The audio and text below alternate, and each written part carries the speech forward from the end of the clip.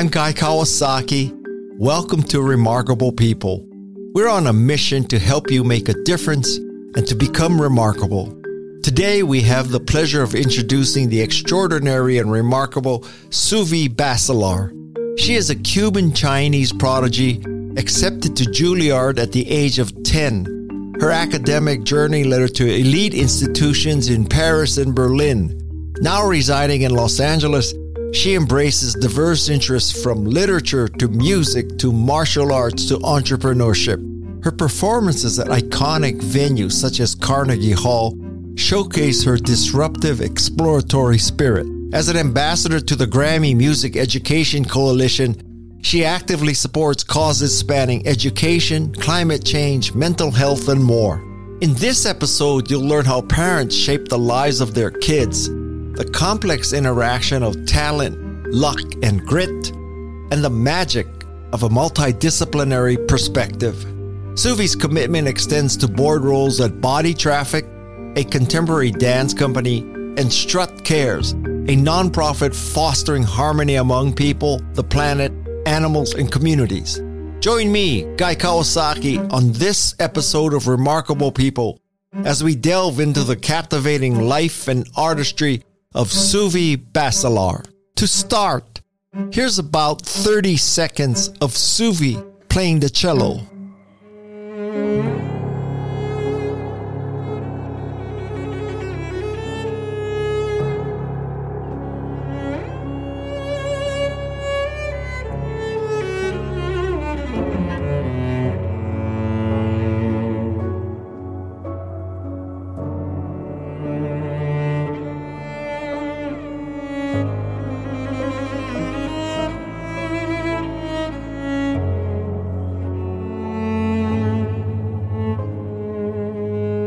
I looked at your background, and you start the cello at 2.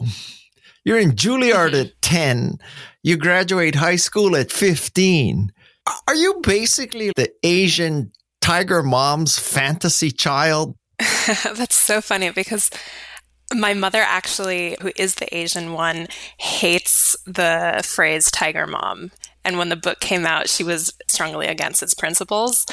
And interestingly, I had the combination of a very strict and very lackadaisical parental style growing up. So on one hand, my parents had extremely high expectations, and they definitely created an environment in which learning and education were pretty much just the central part of everything I did. So as a kid, I thought it was normal that at age 3, instead of playing with toys, I would have math workbooks, and that was just what I did for fun. But I genuinely loved it. My parents, they gave me books, they gave me puzzles, I remember as a kid, it was funny, like I would sneak up stairs late at night to what was called the playroom, but it was where the TV was.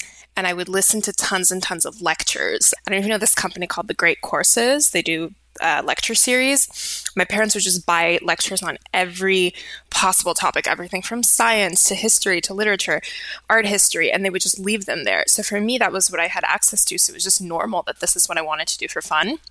So they let me do whatever. But at the same time, it was just the environment I was in. I was born into a household where my father, who had been a cellist, by the time I was born, he was a violin maker, he was a luthier, so there were instruments everywhere. And it was just completely natural for me to gravitate towards an instrument. I remember really distinctly my first human memory at age 2 was getting my cello and meeting my cello teacher. For me, there was just nothing, there was no life before the cello. It's always just been part of my existence. And it was funny because there's even a story that my father tells. Apparently, when I was really little, I was probably 2 or 3 years old, I went to a friend's house for my first ever play date. And I came home and I told my father I had lots of fun, but I didn't see her father's shop. And I just assumed that everyone had an instrument shop in their home because my father did. It's a little bit of that nature versus nurture thing where, for me, I think my parents, they did push me in some ways, but they definitely also gave me a lot of freedom. For example, I didn't like elementary school. I hated school. So when I was 10 years old, I got into Juilliard which they actually tricked me into getting into Juilliard. It's a funny story I can tell later. But I didn't know what Juilliard was, but I got accepted into it. I auditioned because I wanted to see a movie, and my parents basically told me they would take me to the movie if I played this audition for these people at 8 a.m. And all I remember was being really excited to go to the movie theater afterwards. So I did that. I got into Juilliard, and then I basically told them, now I'm in Juilliard, I need a lot of time to practice. So I don't want to go to school anymore. So I convinced them to homeschool me.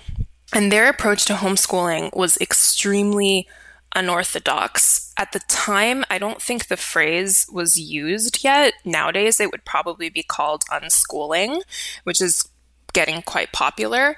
But the state where I was registered as a student didn't actually check if you were homeschooling your child. There was no sort of regulation. No one came and enforced that you were actually homeschooling your child. So all you had to do is at the end of the year take a standardized test. And my parents essentially didn't really care what I did as long as I could pass the test. So from a very young age, my model for learning was do whatever you want, absorb whatever you want. I remember I have so many memories. My parents lived at the edge of a very big forest. So I would always be reading Lord of the Rings and Harry Potter and all these fantasy books, and then running through the forest and having my little adventures all alone. And then I would just come back at the end of the year, end of the school year, study for about 2 weeks and pass all the tests, and then spend the whole year doing whatever I wanted again. So I absorbed a lot of very, very diverse resources and experiences during that time. I was watching tons of films. I was reading tons of books. My parents always made sure we had loads of those around. And they were also very good about taking me to a lot of performances and museums and cultural experiences. So it was definitely unorthodox, and somehow I managed to finish school, but I don't think I'm a particularly good student. It's really funny because I think the only reason why I have degrees is because I managed to get myself into programs where I was able to replicate that model of structuring my own education and then just showing up for exams and passing them. But I was not a good student in the sense of coming in every day and listening to a teacher. I remember when I was in Juilliard, which I was doing parallel to my elementary, high school academic unschooling, homeschooling, I remember very distinctly my teachers being very frustrated with me because I was trying to do that at Juilliard. I would skip classes that I didn't think were necessary. For example, I didn't like chorus, so I just wouldn't go, and I would walk myself to the Museum of Modern Art instead and then get in lots of trouble. And my cello teacher in particular, I remember very distinctly when I was maybe 14 or 15 one day, she finally just walked out of one of my lessons and had this look of complete exhaustion and frustration on her face. And when she came back, she was like, "You're just the most difficult student I've ever had. I don't know what to do." But I think I got better when I came back and did an artist diploma many years later at Juilliard with the same teacher. And then I was a much better student. I think after age 18, I learned that I needed a little bit more structure. But definitely, I think it's contributed to, in many ways, also my free thinking, because I realized that I was not indoctrinated to a lot of society's rules and expectations, which you sort of unconsciously pick up when you are in a traditional school environment. So because of that, and also the fact that my father was from Cuba, my mother was from China, I grew up basically in 3 different cultures and then moved to Europe as a teenager. I've never really followed any one doctrine except my own. So I don't know if that makes me extremely open-minded or extremely stubborn. It's one or the other, or maybe a bit of both. I have to say, that was the longest answer to the first question of this podcast in the history of this podcast. I'm also very verbose.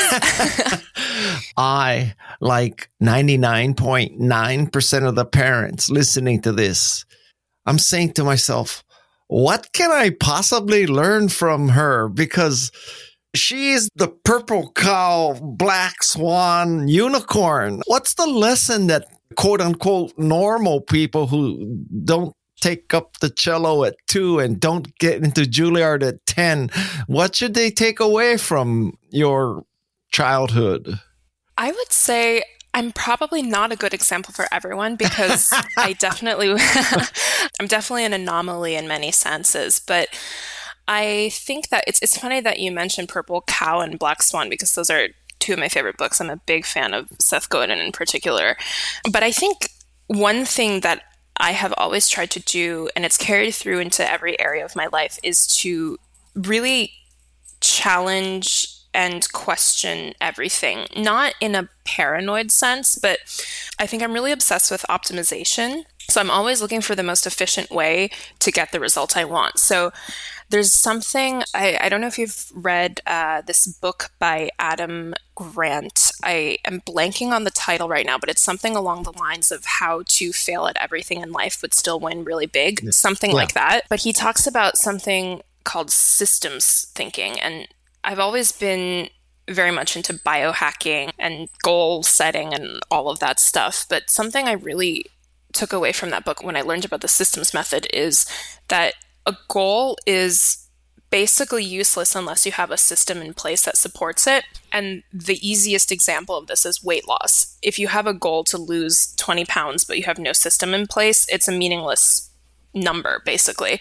It's more important to actually have a system in place. For example, committing to going to the gym 3 times a week or working with a trainer or logging all your food, all those things that will support the goal.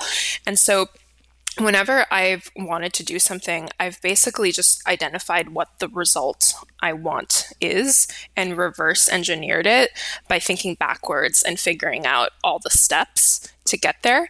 So I think that's just a principle for pretty much everything I've done, whether that was getting through school or getting into Juilliard, or when I was 15 years old, I woke up one day and completely on a whim decided that I wanted to live in Paris. So I figured out a way to do that, and I moved there alone at age 16. And yeah, I think that's another random story. But yeah, I think the big takeaway is maybe just I mentioned a few things, challenging expectations. And by challenging expectations, I mean challenging the way we're told to do things, because I definitely am very much a rebel and a defiant spirit. And for me, when I was told throughout my life, whether it was in my career or my personal life or in school, that there was only one way of doing things, I would just question it and see if I could find a better way. And sometimes when we just blindly follow what we're told to do, it doesn't necessarily lead us to success or happiness, even in the sense that sometimes what we're told to do is not getting us to results that we necessarily want. It might be the result that someone else wants for us. Were your parents' attitudes toward you like, no news is good news, she's achieving all this, let's not get in her face? Are you saying they were the antithesis of tiger parents and you thrived in this lack of discipline or force or whatever? No. So my father was actually more of the tiger parent. So my father had very high expectations and quite strict methods of enforcing them. And my mom, interestingly, who was the Asian parent, she was a psychologist, and she had this way of parenting where she treated her kids more as equals and friends rather than subordinates. And so she always was very open about talking through things with us. She really encouraged, for example, one of the crazy things I did when I was 15, I literally woke up one day and told her I wanted to move to Paris. And she basically just told me, okay, if you can figure out how to do it, you can. So what I did was I basically realized I had 3 years left of high school. I didn't speak French and I needed to get into university because that was the easiest and clearest way of getting there. So I did the last 3 years of school and learned French in 5 months, passed all the necessary language and entrance exams, and then a couple months later I moved to Paris. And I think everyone thought it was insane. They're like, you're letting your daughter do this? That's crazy. She's going to Paris, living alone as an adult. But I think my mom trusted that. She knew I was a very determined child, and she knew that when I set my mind to things, I would get them done. And instead of necessarily telling me what to do and how to do it, she was better at guiding me in the right direction of where I should be channeling that energy. For example, I can't remember her ever telling me I couldn't do something. I think it was more that she just set up these environments, like I mentioned earlier, in terms of what I had access to, that created good habits and good influences for me. I remember I was studying art and music my whole life, but she was also very adamant from probably age 10. She was feeding me business and marketing and psychology books. It's like she wanted to train a little entrepreneur. It was funny. I was reading all these books about startups and about entrepreneurship when I was a teenager and about people skills. And all those things later served me very well in my art career. And at the time had seemingly no relationship to what I was majoring in or what I was doing. I remember very distinctly being made fun of when I was studying in college in a conservatory because I was reading books on marketing and people thought it was weird. Similarly, she encouraged me a lot of things that now are much more mainstream and popular, but at the time were not. For example, meditation. She was having her kids meditate probably since age 7, 8, 9. And so I think there is something really important in just creating that environment where you have those good influences, because we are the sum of what we surround ourselves with. If and when you have children, is this how you're going to raise your children? I have no idea. I think there's a part of me that wants to take my children to a mountain in Montana and not give them iPads until they're teenagers and have them grow up in a forest, but that kind of worked for me. I don't know. I also have no idea what the landscape of the world will be by the time I have children, if I do. I think there are definitely a lot of lessons I learned from my own childhood and also my relationship with my parents now in adulthood that I have reflected upon. And of course, no parent-child relationship is perfect. And no, every really? Relationship, yeah, no parent-child relationship is perfect. And I think for a long time, I struggled with certain things in my relationships with my parents, particularly with my father. My father was much less emotional and not as close with his children. He very much acknowledged our academic and professional achievements, but we didn't really have personal interaction with him. And that's something, it was very balanced by my mother because she was very emotionally close and very involved with me and my sister. But as an adult, as a parent, I think the one thing I would definitely do is always make sure that I prioritize my children above everything else.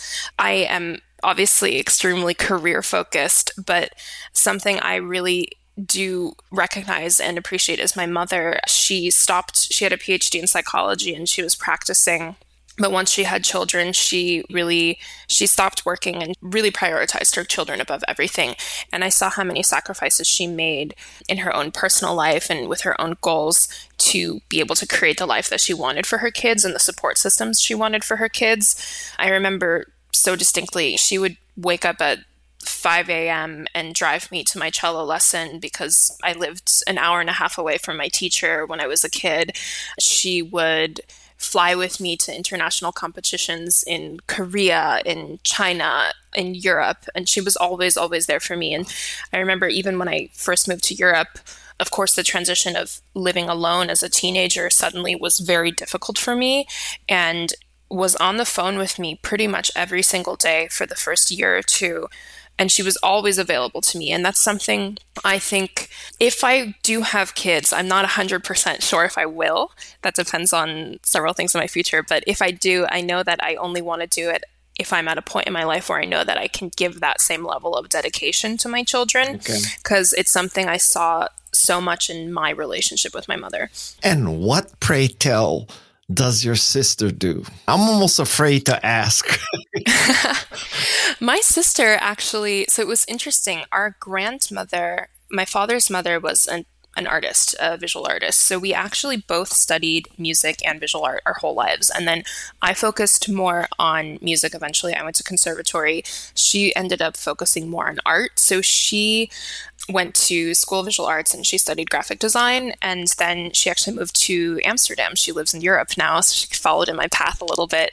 And now she's much younger than I am. She's studying English literature. And she's very different from me in the sense that she's very private. I think she would even be embarrassed that I'm sharing this much about her. But she's truly one of the best humans I have ever met. She's honestly the sweetest girl ever. I was much more the rebel. I was the bad girl. We always joked that I had to make the mistakes and do the crazy things so that she saw that you shouldn't do them. She's just a very creative and kind, sweet spirit. And she's also an amazing chef.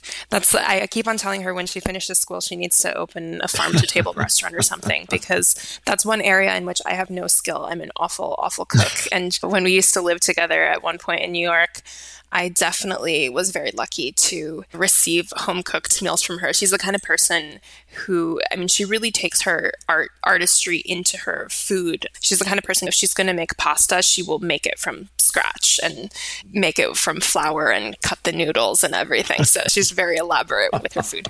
Well, of all instruments, obviously your father was in the trade, but why the cello? Did you want something that big and awkward? Why didn't you just do violin? So this is a funny story, and it actually goes back a generation. So my father's family came to the States as Cuban refugees. They came here when he was 14 years old, and he had a single mother parent, 2 boys. And when they came here, they were only allowed to leave Cuba with 2 pairs of socks and the clothing on their back. By the way, I'm wearing the socks you sent me. Thank you. They're very comfortable, speaking of socks. But yeah, so he came here and they had to start over. They had no money. He was in high school, didn't speak English when he arrived. And at the time he was working as a janitor, construction worker, and landscaper, and going through high school. And then one day he walked into the orchestra room and he heard a cello and he just fell in love and he wanted lessons, but he could not afford them. So he worked out something with his teacher where he mowed his lawn in exchange for cello lessons. And very quickly, he started cello quite late for a cellist. Typically, to play a string instrument, you have to start pretty young. I think he started around 15, and at 18, he got into conservatory and he became a cellist. But the funny thing is, because he still didn't have any money, he was always borrowing instruments. And at one point, I don't know if you've heard about how Cubans are very DIY. They make everything. So Cubans are very DIY because they're stuck on the island, and with the embargo, they just had to work with whatever they had. So he was very good always with his hands and woodworking. And so it was funny, one summer, I think after his freshman year of conservatory, he just told all his friends, he's like, I'm tired of getting instruments on loan. I'm just going to make one.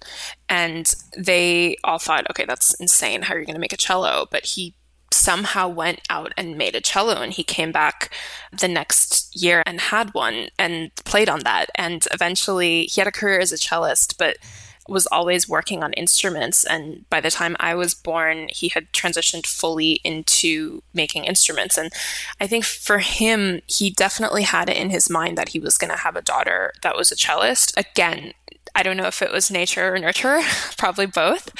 But the first thing he did when he brought me home from the hospital, apparently, at 3 days old, was he put me down in front of him and played me the cello. And according to him, my eyes lit up and I just loved the cello ever since then.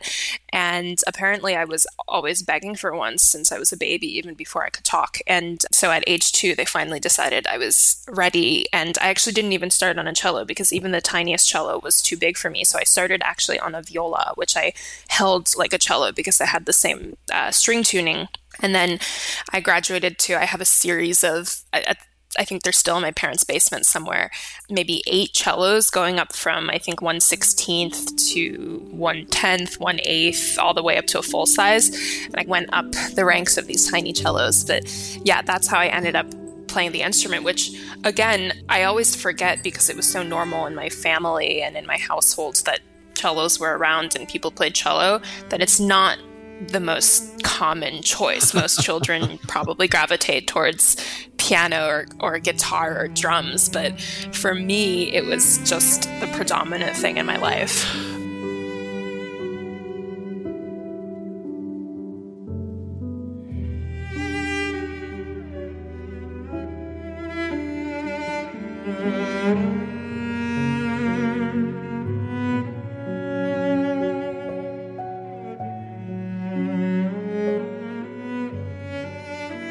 Pardon the ignorance of this question. We had Min Kim, and she talked about how her Strad was stolen.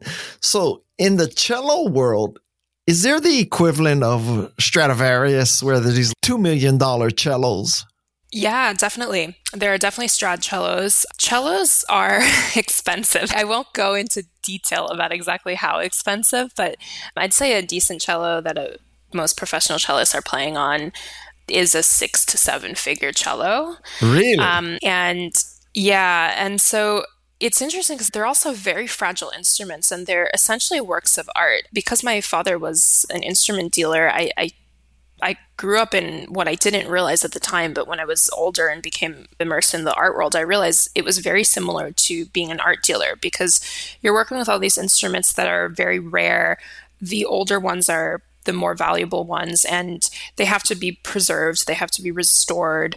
I remember there were so many humidifiers and dehumidifiers in our house because they have to be kept at controlled temperatures because of the health of the wood. So they are very, very special instruments in that sense. Of course, there are mass-produced commercial cellos, but that's typically not what a soloist or someone in a high-level position would play on. And yeah, they really are very unique. I remember one time as a child watching my father restore an instrument where he had to make a patch on the back of a cello, and he was telling someone that he needed to get wood of the same grain. And the person asked, "Do you mean from the same species?" And he said, "No, literally from the same exact grain because it has to match." So they asked, "How are you going to get that?" He said, "I'm going to take it off."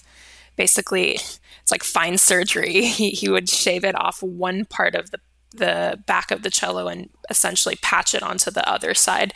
So I watched him do a lot of this very detailed work growing up. And I think I learned a lot about attention to detail just from observing that. A lot of people use the metaphor of playing in Carnegie Hall. Now, you have literally done that. So I want to ask you the question, how does one get to Carnegie Hall? So I've played in Carnegie Hall 3 times, actually. The first time I was 12, and it was as the prize winner of a competition. I think it was the first competition I had ever won. And the second time I was 15, and it was actually on the piano, and it was also the result of a competition prize. But funnily enough, it actually ended my piano career because there's a photo of this. I, for some reason, decided I never wore heels ever. I had never worn heels at all in my life. But for this concert, I decided for the first time in my life, I was going to wear stiletto heels. And of course, I didn't try them out at the piano before I actually went on stage. And the second I sat down and tried to pedal, I realized immediately that I couldn't at all. And my foot kept slipping off the pedal. And the performance was a mortifying disaster. And so after that, I actually stopped playing piano. I still play for fun, but I decided I could not be a pianist because the event definitely left me with a little bit of performance anxiety, PTSD. And then the third time I played, which was 2 years ago, was also as the result of a prize. I was doing my artist diploma at Juilliard. I started in 2019, and basically the artist diploma program is a program in which they have students from all disciplines. So there were 8 of us at the time, but that was out of all the instruments. And I was the only cellist when I was there. And basically once a year, they give one of those students a prize, and the award is basically, part of the award is to have a Carnegie Hall debut. So I did that. It was supposed to be in 2019, but because of the pandemic, it ended up being pushed all the way to 2021. And that was actually the final performance I gave in New York before moving to California. You answered the question at one level about the 3 times you got to Carnegie Hall. The question I'm really asking is, what does it take to get to Carnegie Hall? Is it talent? Is it practice? Is it luck? Luck is a tricky concept because obviously there's an element of luck in everyone's life. There was luck in the sense that I was born into a household where there were instruments everywhere, of course. That's the first thing. I was definitely set up for success in that sense. I always think of that story about how Bill Gates, he went to one of the only high schools at the time that had access to a computer. And so that's how he ended up going down that path. So I had luck from the beginning that I had access to all of this, and then I had parents who fostered that education. But the thing about luck also is I think you can make your luck, and I think luck without preparation doesn't become luck. So, for example, certain things in my life can appear very lucky. I remember when I had my Berlin Philharmonic debut, which was in 2017, I believe. I was 20 years old at the time, and I definitely got that performance in a sense because I was lucky. What had happened was I had happened to move into an apartment building, and the landlord was also an artist manager. And we realized that she was from Shanghai. My mother was from Shanghai, and we got to know each other. And she had an artist cancel their Berlin Philharmonic recital on 6 weeks' notice. So she called me and asked me if I wanted to do it instead. That was definitely lucky. But if I hadn't practiced cello for 6 to 12 hours a day since childhood, I would absolutely not have been equipped to prepare for that kind of performance in 6 weeks. Ultimately, there is a lot of hard work that goes into results. And I do recognize that I definitely did not have a typical childhood. I didn't have many friends. I was definitely not the cool kid. I was definitely the nerd. People did not want to be hanging out with me. I was the weird kid who was very immersed in books and not very social. But all of that did pay off later in life because all those hours I spent studying or practicing, they definitely resulted in me being prepared for all the opportunities that seemingly luckily appeared in my life in later years. I don't want you to think I'm obsessed with this topic, but I don't know. Yeah. I don't know many people who have made it to Carnegie Hall. So my last Carnegie Hall question is this. Sure. So let's say you are going to go perform. Walk me through. You get to Carnegie Hall, and is there this entourage of people with you? Or are there people making sure that the M&Ms are the right color? Are they like just all kissing your ring? And is this like superstar Tom Brady walks into the Super Bowl and Suuvi walks into Carnegie Hall? You know, the funny thing is actually for my last Carnegie Hall recital, something I realized by my 20s, by my mid-20s definitely. I'm 27 now, and I had that recital when I was 25. I realized that I actually really love sharing experiences with people. So I'm very known for being very collaborative. So for my Carnegie Hall recital, the last one, I actually had, I think, about 7 guest artists with me. So the first half of the performance, I played solo, which is the traditional kind of classical recital structure. But for the second half, I wanted to do something really fun. And I essentially just invited all of my favorite collaborators and people with whom I enjoyed working over the last couple years. And we did a very varied program. I had a jazz pianist, a good friend of mine. We did an improv jazz piece. I had a trio that kind of operates in the classical crossover scene called Time for Three. We did a very, very fun piece for 2 violins, double bass, and cello. I had a friend of mine and we did an arrangement of Moon River, which is one of my favorite songs. We did a lot of really fun things. And what I really loved about that performance is that it somehow took the pressure off, in the sense of, I think in a lot of high stakes, high pressure environments, you do have people kind of catering to you, opening doors, bringing food, making sure everything's okay. But then you feel all this pressure that everything's on you. And I, bizarrely enough, actually, it's funny because my profession does put me in the center of attention quite often, but I don't like being the center of attention. I'm actually naturally very shy and introverted. I've had to train myself to be comfortable being in spotlights.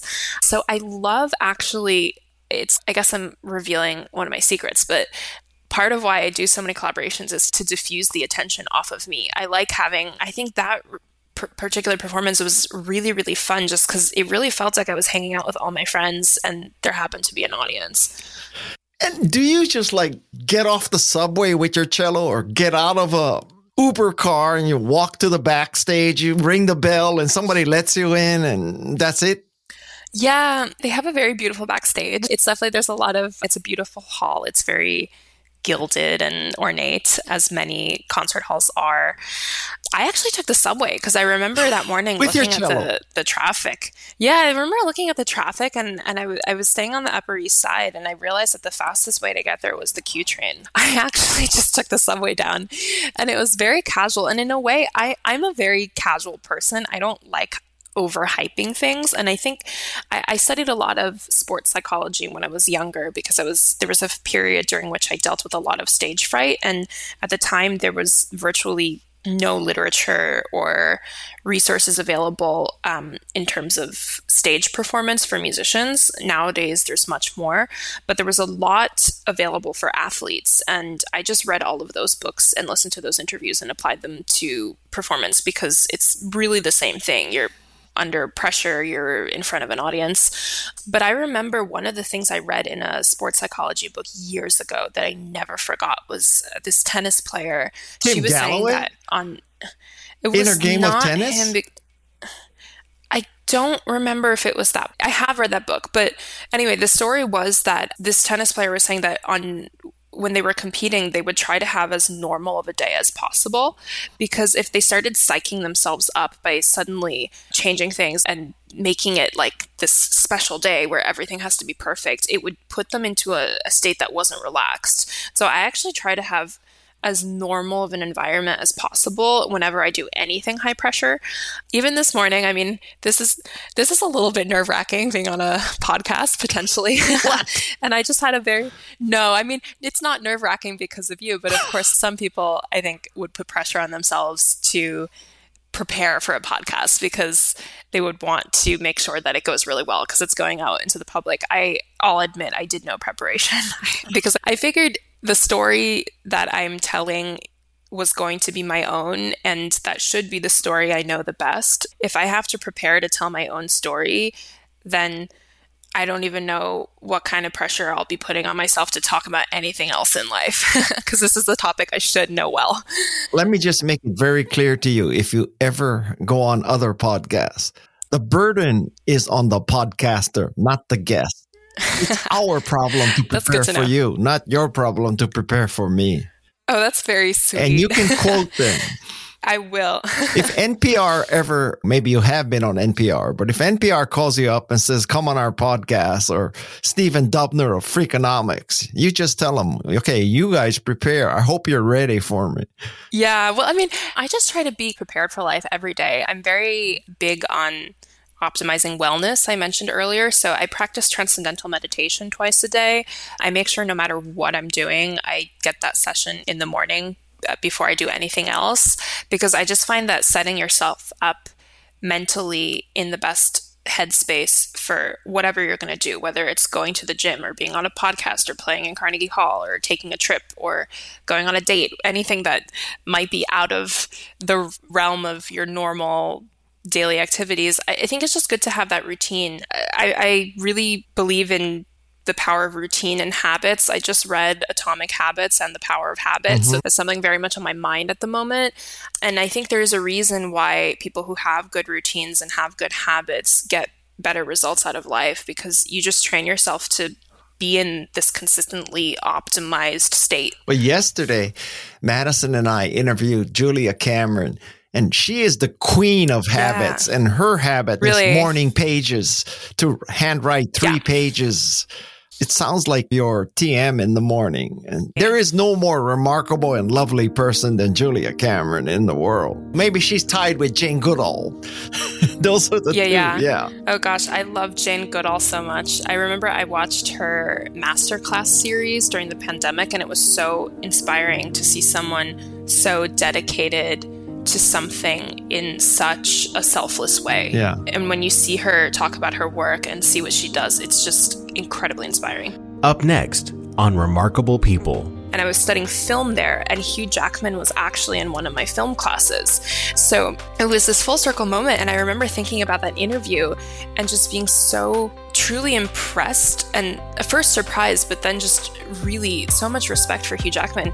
At that point, I think now he's probably in his 50s. He's an A-list actor. He does not need to be going to film class, but he still goes to class because he's still developing his craft.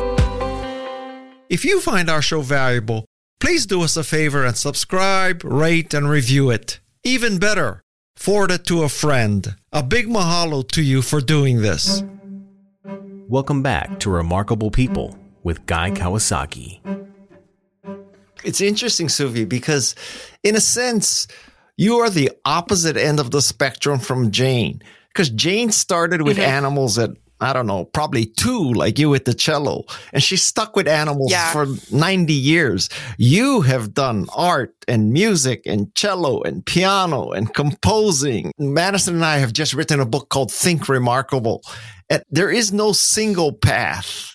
I'm very interested in this break you had from your, quote, cello days, including changing your name. So what brought that on? I interestingly took a couple breaks from cello. It first happened at age 18. So I had my undergrad at age 18, which is typically when people start their conservatory studies.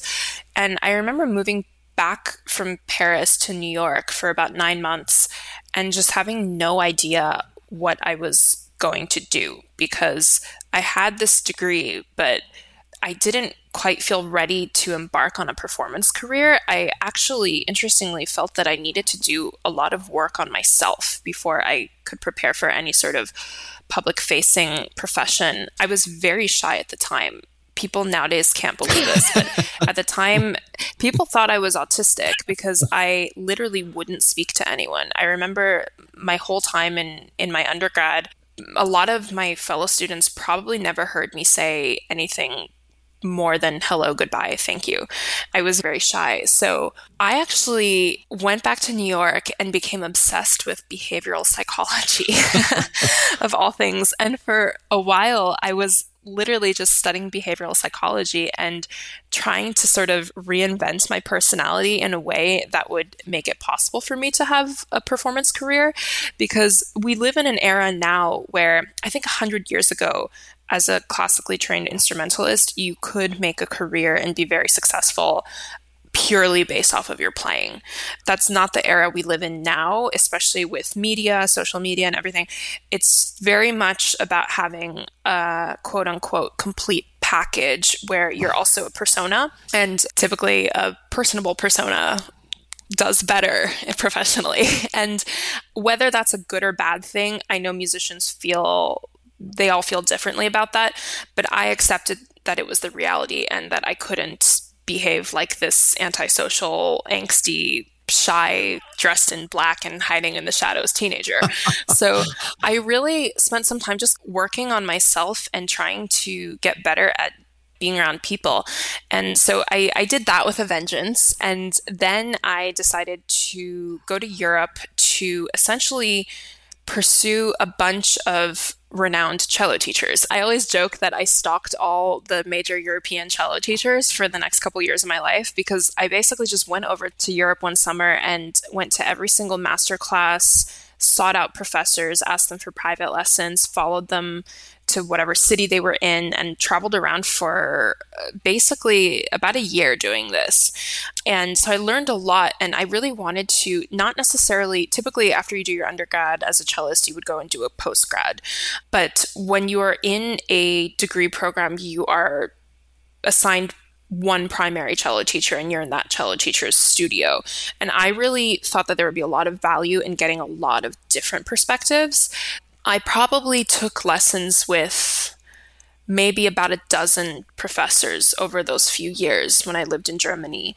And then eventually I did end up doing a postgrad in Berlin. And I did also do a residency with Gauthier Capuçon, who is an incredible, very renowned French soloist. I just tried to soak up all those experiences. And it's funny, I actually heard this once from Hugh Jackman, I think on Tim Ferriss's podcast, about how I think he was 26 or 27 and he had already been in a couple films, but I think he decided to go back to school to just continue working on his craft. And a lot of people at the time didn't understand it.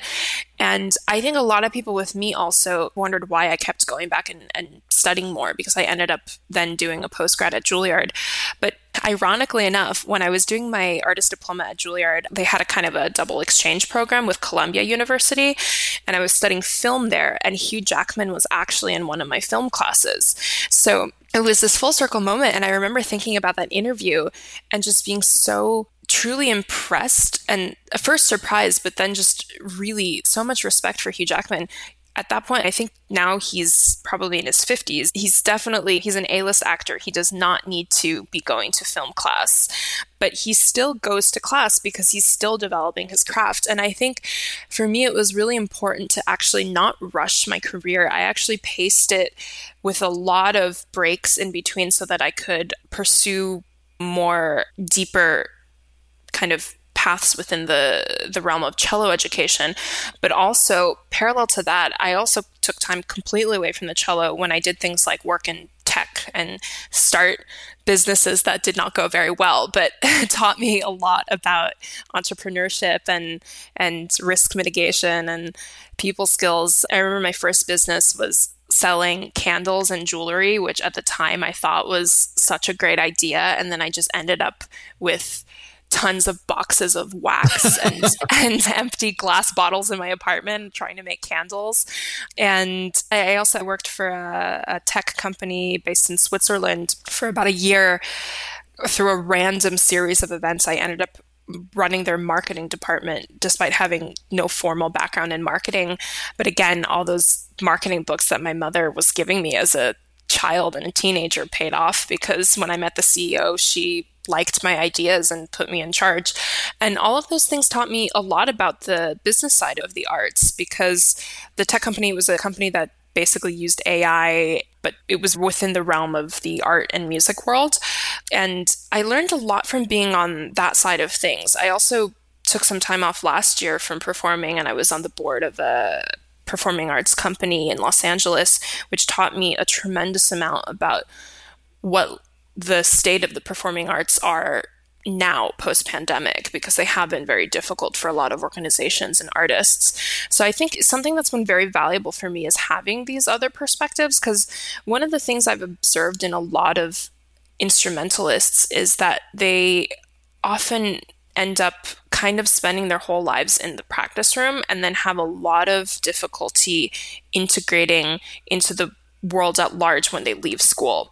And I think I'm very grateful that with the experiences I had and the interests I had outside of purely just playing the cello, I was able to prepare myself better to be adaptable and understand how the arts play into society at large. So that's the breaks in cello. But in terms of the name change, that was an interesting thing that happened this year. It actually, funny enough, was only about 6 or 7 months ago that I decided to change my name, but it was actually a very long process of planning and thinking. Basically, I had realized for a long time that I wanted to do something beyond strictly traditional classical music, and I had been experimenting with a lot of different genres of music, but not releasing anything and not really knowing how to do it, because my reputation and what people expected of me was classical cello. And it finally got to the point where I realized that I couldn't actually do anything under my old name that was different, because people, it's not that they wouldn't accept it, but they would always compare it against what they expected from me. And it wouldn't be judged as its own project or as its own product. And I really thought about branding when I was going through this process. For example, a company that makes boxed wine, if they suddenly decide to make high-end wine and sell it under the same name, that's going to be a very, very confusing transition, and people just won't, consumers wouldn't. That's Toyota and Lexus, right? Exactly. Yeah. I thought about it for a long time. And at first I thought about creating a second entity that would be Suuvi and just releasing everything else under that name. But then ultimately I realized that everything I do is so personal and comes from such an authentic place that it really is me. And it ended up being, I thought about it for probably about a year. And then one day I just woke up and changed all my social media handles and website and email and became Suuvi. And I thought it was going to just be an artist name, but everyone started calling me that. And the funny thing now is that it's gotten to the point in about 7 months that I don't even remember being called Sophia. And when people occasionally call me Sophia, whom I haven't seen in a while, it actually confuses me, because for a split second, I don't know who they're talking about. So, pardon my ignorance, but what does Suuvi come from? What's the name mean? So So when I was about 13 or 14 years old, I was obsessed with Tumblr. And I was on Tumblr all the time. And I think at some point I came across the name Suuvi, and I just loved it. And I always said that my firstborn daughter, if I had one, would be named Suuvi. So when I was thinking about names, Suuvi obviously came to mind, and I Googled it, and miraculously, no one was really using it. And it's very hard, I think, to pick an artist name nowadays that isn't already in use, just purely from an SEO optimization standpoint. Suuvi was a great choice, and I always loved the name. So it felt very natural, and it's not so different from Sophia that it felt like a huge change. I think if I'd gone from Sophia to something like, I don't know, Krista or something with a different letter, it might have felt a little bit more drastic, but everyone seemed to accept it very quickly. And the funny thing is, obviously I'd never changed my name before, but before you do it, you think it's going to be this huge confusing thing for people to adjust to. And then once I did it, I realized it's actually incredibly easy. You just tell them, and then they call you Suuvi. Okay. You've obviously been hyper multidisciplinary, but what's your advice to other people? Should you go broad or should you go deep? I think you should go deep and broad. Okay. Which is, I think there are certain things. Obviously, my concentration was cello predominantly, but I didn't concentrate on it to the point where I sacrificed having interests and a life outside of cello. So I think it is important. Obviously, you can't achieve mastery without a certain amount of focus and dedication to whatever the craft or practice or endeavor is. But I think people who discount other interests and other activities as irrelevant when they're focused on just the thing that they are focused on, I don't think that's a healthy approach, because so much of what I've done that had seemingly no relationship to music ended up deeply informing a lot of my work and really helping my career. One of the funniest stories, people always ask me how I ended up as artist in residence at the San Francisco Conservatory. It started out because I did martial arts, and it was the most random story. I was doing martial arts and practicing at a gym close to the conservatory, and I used to walk by the conservatory every day and look at it. So I became aware that it existed when I lived there, and looked a little bit into their technology and applied composition department because I was interested in their work. Completely forgot about it.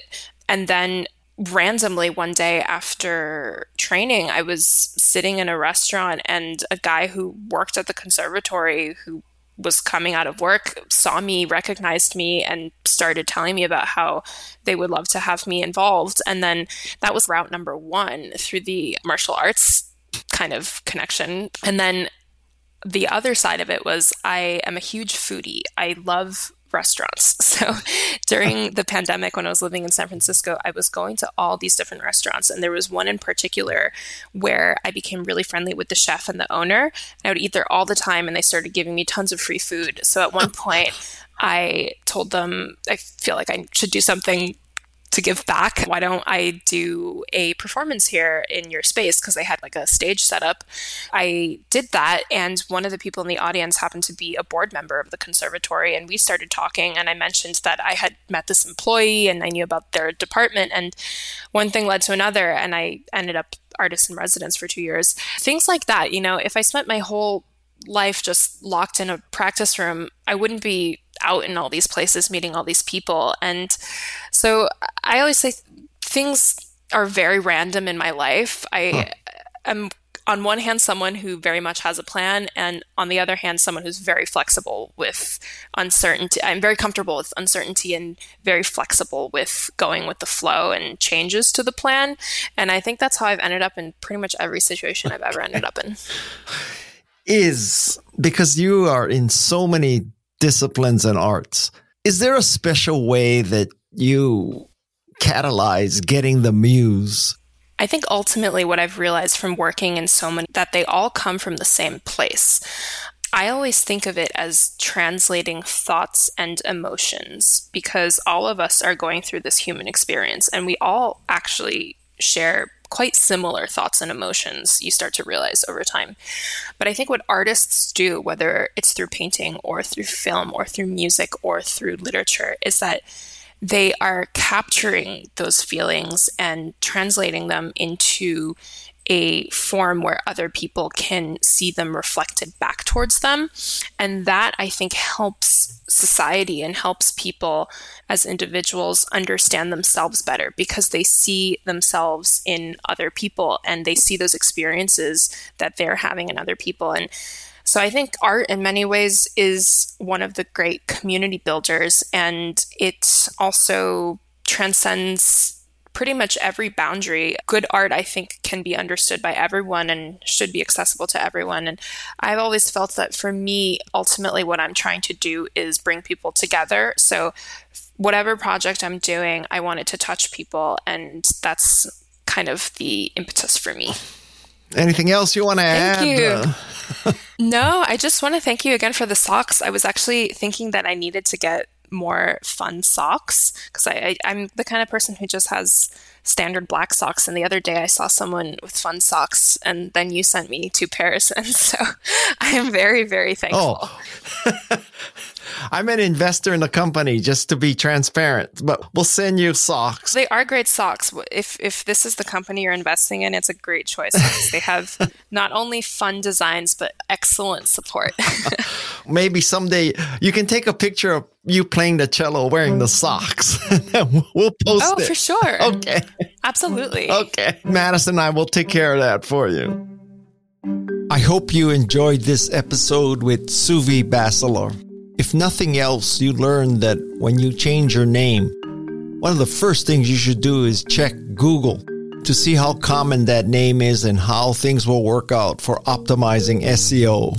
Suuvi is how you spell Suuvi. Anyway, if there's a person who personifies the concept that to those who are given much, much is expected, it's probably Suuvi Bacelar. I hope you learned about parenting and about grit and luck and talent and trying a lot of things, sampling, as Angela Duckworth describes it. I'm Guy Kawasaki. This is Remarkable People. The first person I need to thank for this episode is the one and only Halim Flowers. Halim is an artist. Some say he is the next Jean-Michel Basquiat, and he introduced me to Suuvi. So, Remarkable People introduced me to more remarkable people. That's how this podcast works. More thanks. Jeff C. and Shannon Hernandez. Prodigies in sound design. The Nismer sisters. Madison and Tessa. Prodigies in research, producing, co-authoring, transcription, all that good stuff. And then, of course, there is Fallon Yates, Louise Magana, and the one and only Alexis Nishimura, currently dominating Santa Clara University. This is the Remarkable People team. We're on a mission to make you remarkable. Oh yeah, Madison and I finished a book. It's called Think Remarkable. And the goal of that book is to help you make a difference and be remarkable. Please check it out, Think Remarkable. And to end, here's more Suuvi playing the cello. Until next time, mahalo and aloha.